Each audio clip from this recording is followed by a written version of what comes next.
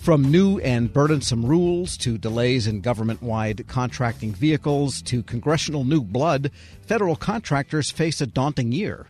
For a few of the items at the top of the list, we turn to federal sales and marketing consultant Larry Allen. And Larry, let's start with one of the bread and butter issues, which is simply the need for the General Services Administration to get some of those government-wide acquisition vehicles finished and out the door. Tom, this is going to be a big year for GSA. They've got a lot on their plate in terms of contracting and some very major program renewals. So first up in terms of newer or extension programs for them is the Alliant 3 IT GWAC. This is the agency's main government-wide acquisition contract for IT solutions. Alliant 2 has been phenomenally successful. It's very popular with government agencies, and Alliant 3 is expected to be no less popular, Tom. The big issue for GSA on Alliant 3 is that they have a short time frame to get the new procurement out the door. And unfortunately, one of the byproducts of that is that that provides reduced opportunities for discussion with industry. We'll have to see how that goes. But overall, I think both GSA and its contractor partners would like to have more discussions, just don't have the time. After Alliant 3, in terms of extended programs, on the services side, we have GSA's really popular OASIS program that's up for renewal. The new iteration of that contract is OASIS Plus. That contract is expected to be out sometime this year. Again, massive. It's supposed to be much larger than the current OASIS contract. We'll have to see how size mixes with manageability here, Tom. You want a contract that provides users with options, but you also don't want to get them bogged down in having to use a contractual GPS to find what they're looking for.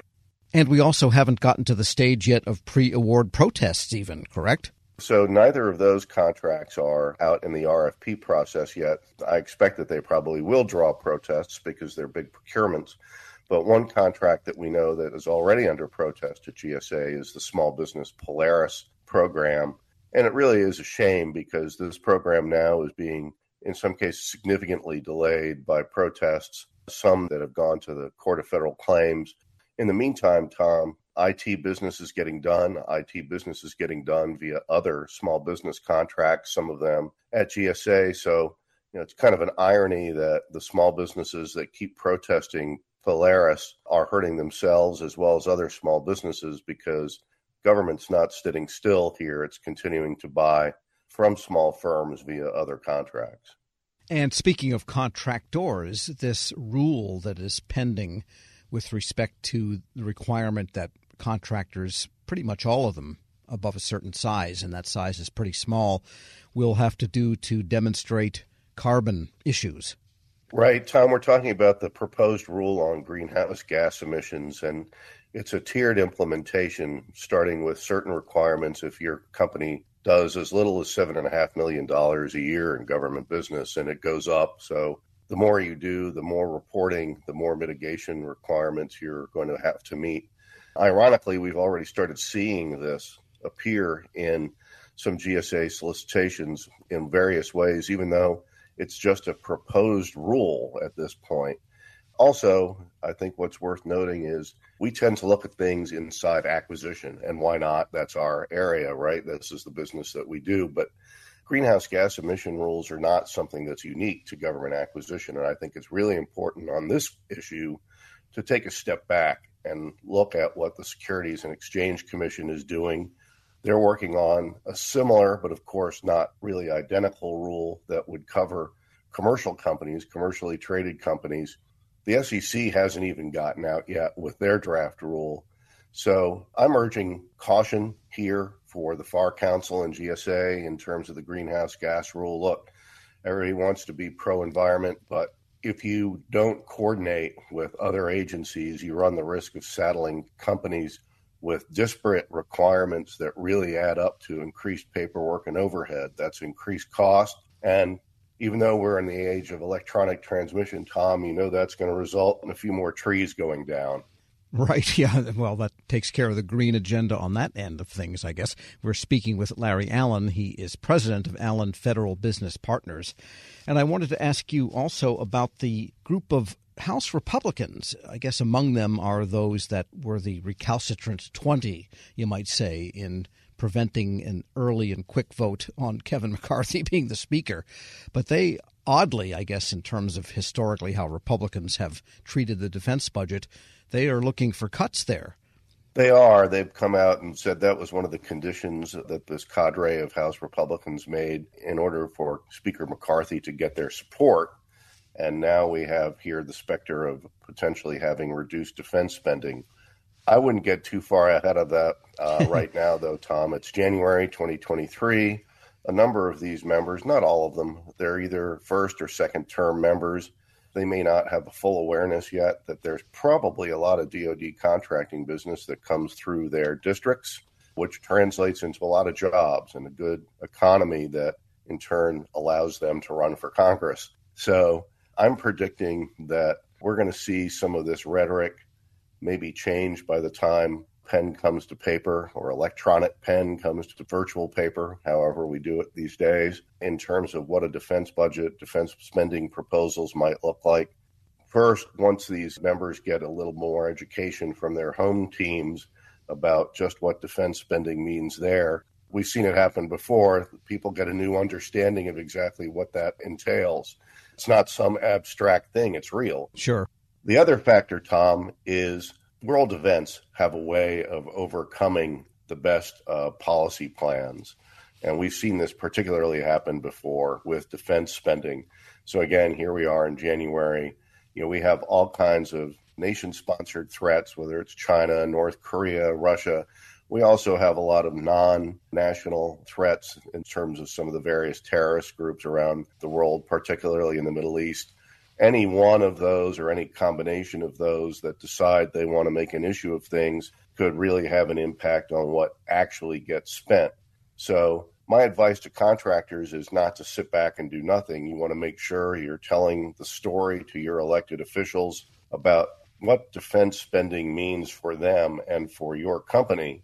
But if you do the work that you're supposed to do, all things being equal, I think that the rhetoric that we're seeing now may soften a little bit, particularly because the call for reduced defense spending is just in this one area. It's not really shared across the board. Right, and companies should always weigh in on rulemaking. We mentioned earlier the greenhouse gas proposed rule. There's also the proposed rule from the Federal Trade Commission on doing away with any sort of non-compete contracts. That's a big initiative by the administration to try and end non-compete agreements. I know this is a big issue for government contractors, as it is for other businesses. And that's just another example, Tom, to your point, of why contractors need to understand the environment in which they're doing business. It's not just, unfortunately, responding to RFPs and RFQs and having a great sales process. You have to pay attention to the regulatory front, whether it's non-compete agreements, greenhouse gas, or a new cybersecurity initiative. All of these could fundamentally impact the way you go to market. Larry Allen is president of Allen Federal Business Partners. Thanks so much. Tom, thank you very much, and I wish your listeners happy selling. And we'll post this interview at federalnewsnetwork.com/Federal Drive. Hear the Federal Drive on your schedule. Subscribe wherever you get your podcasts. Leadership today, especially within the federal workforce, is being tested more than ever before. Sean Ferguson, Senior Vice President of Government Relations and Chief of Staff to the Office of the Chairman at the Special Olympics, joins host Shane Canfield, CEO of WEPA, to discuss the importance of leadership, inclusion, and community building. To learn more about how you can get involved with the Special Olympics in your community, visit specialolympics.org/get-involved. Hello, and welcome to the Lessons in Leadership podcast. What are some of the biggest lessons that you've learned working with that community? Shane, it's almost immeasurable, the things I've learned since I've been with Special Olympics. One of the things that drew me to Special Olympics when I made the move over from the NFL was that my mother, my grandmother, my aunt all took care of people with intellectual disabilities and physical disabilities as well. So all of my life I was interacting and around usually young people, but also adults with disabilities. And so I knew that work a bit. You know, they basically were in direct care, and I will say, and I obviously will say about my family, my mother, my aunt, my grandmother, they're saints. But the men and women that do take care of people with profound disabilities are really, you know, we can't do enough to salute them. They're really heroes. And so I was drawn when I just saw that, you know, Special Olympics was looking for someone. And I thought, well, you know, take a look at it and see you know, send in my information. And lo and behold, I get hired. And I learn every day almost something especially from our athletes. We're blessed to have a number of athletes that work here in our office in Washington, D.C. And, you know, Terrell, who works in our mailroom, who comes by with packages and deliveries. If you're having a day that's, you know, getting away from you and you coffee hasn't kicked in, but Terrell comes by, always happy, always enthused, has a good story. Like, it can just turn a day around for you. And you think of, I you know, so often when he'll walk away, I'll be like, you know, whatever was bothering me or whatever is, you know, stressing me out. And come on, you know, like, look at Terrell. Like, he faces everything with optimism. And I've seen that also in our going to competitions throughout the United States and globally. You see people who have had everything stacked against them. You know, their parents, when they were born, were often told this is a tragedy and you should, you know, send this child away. Don't, you know, and kind of forget about them, turn them over to the stage or wherever. And, you know, that, you know, just kind of wash your hands of it. And in these cases, the parents didn't do that, thankfully. But they've still faced enormous challenges, you know, but you see them out competing on the basketball courts or the football fields or swimming and you know, besting their times from their last competition. And they're so committed and just keep fighting through all the obstacles that they've had in front of them that are not just on the sports field, but also in growing up and finding education and finding groups to be part of and trying to find jobs. And I've seen so much perseverance and grit from the athletes of Special Olympics that Tim Shriver, my boss, the chairman, says all the time, and I couldn't agree with him more, we get more than we give. Working with Special Olympics, you know, and thank you for your very kind words about the work I do and we do, but we're the lucky ones. Those of us that work here are the lucky ones, because I said to someone the other day, you know, the things that I've been able to see and experience with athletes, you just don't get to do that anywhere. That you know, it's so unique and it's so joyful and I mean, we work hard and, you know, we're up against, you know, the things that nonprofits are up against and, you know, the issues of the day. But man, you see it and the inclusion and at Special Olympics, no one's excluded. You know, no one's excluded. Everyone is equal at Special Olympics. And, you know, in a country that's quite divided on so many lines, politically and socially, economically, race and sexual orientation and whatnot. But you go to Special Olympics and everyone's involved, everyone's welcome, everyone's equal. And I've learned that it's a model for our country and for our world. I just think that if people were involved in Special Olympics and experience the power of Special Olympics for themselves, I can't imagine that won't help our country and help our world to experience that true inclusion and acceptance of difference. How can listeners get involved in Special Olympics?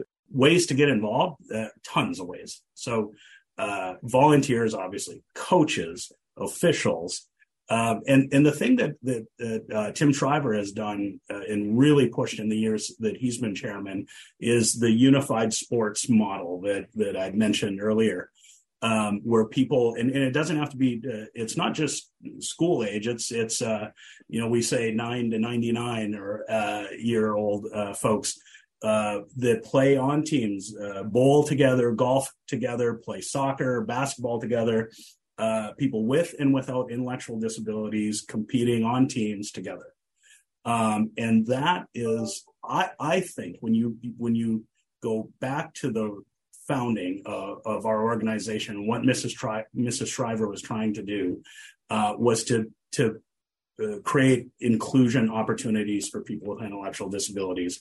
And you see it at these unified sports events where people with and without are playing together. We still have traditional teams where it's all people with intellectual disabilities competing with other teams, all intellectual disabilities. But this model of inclusive sports and inclusive leadership programs and whatnot, I think is truly revolutionizing and changing the way people see others with intellectual disabilities. That's just like, I mean, that's what we're trying to do. We're trying to bring people together and bridge difference and celebrate differences, and that our athletes, man, are some of the grittiest people that you will meet, and there's a lot to learn from our athletes, and playing sports with them and interacting is how you'll learn it. Check us out at, SpecialOlympics.org on our website.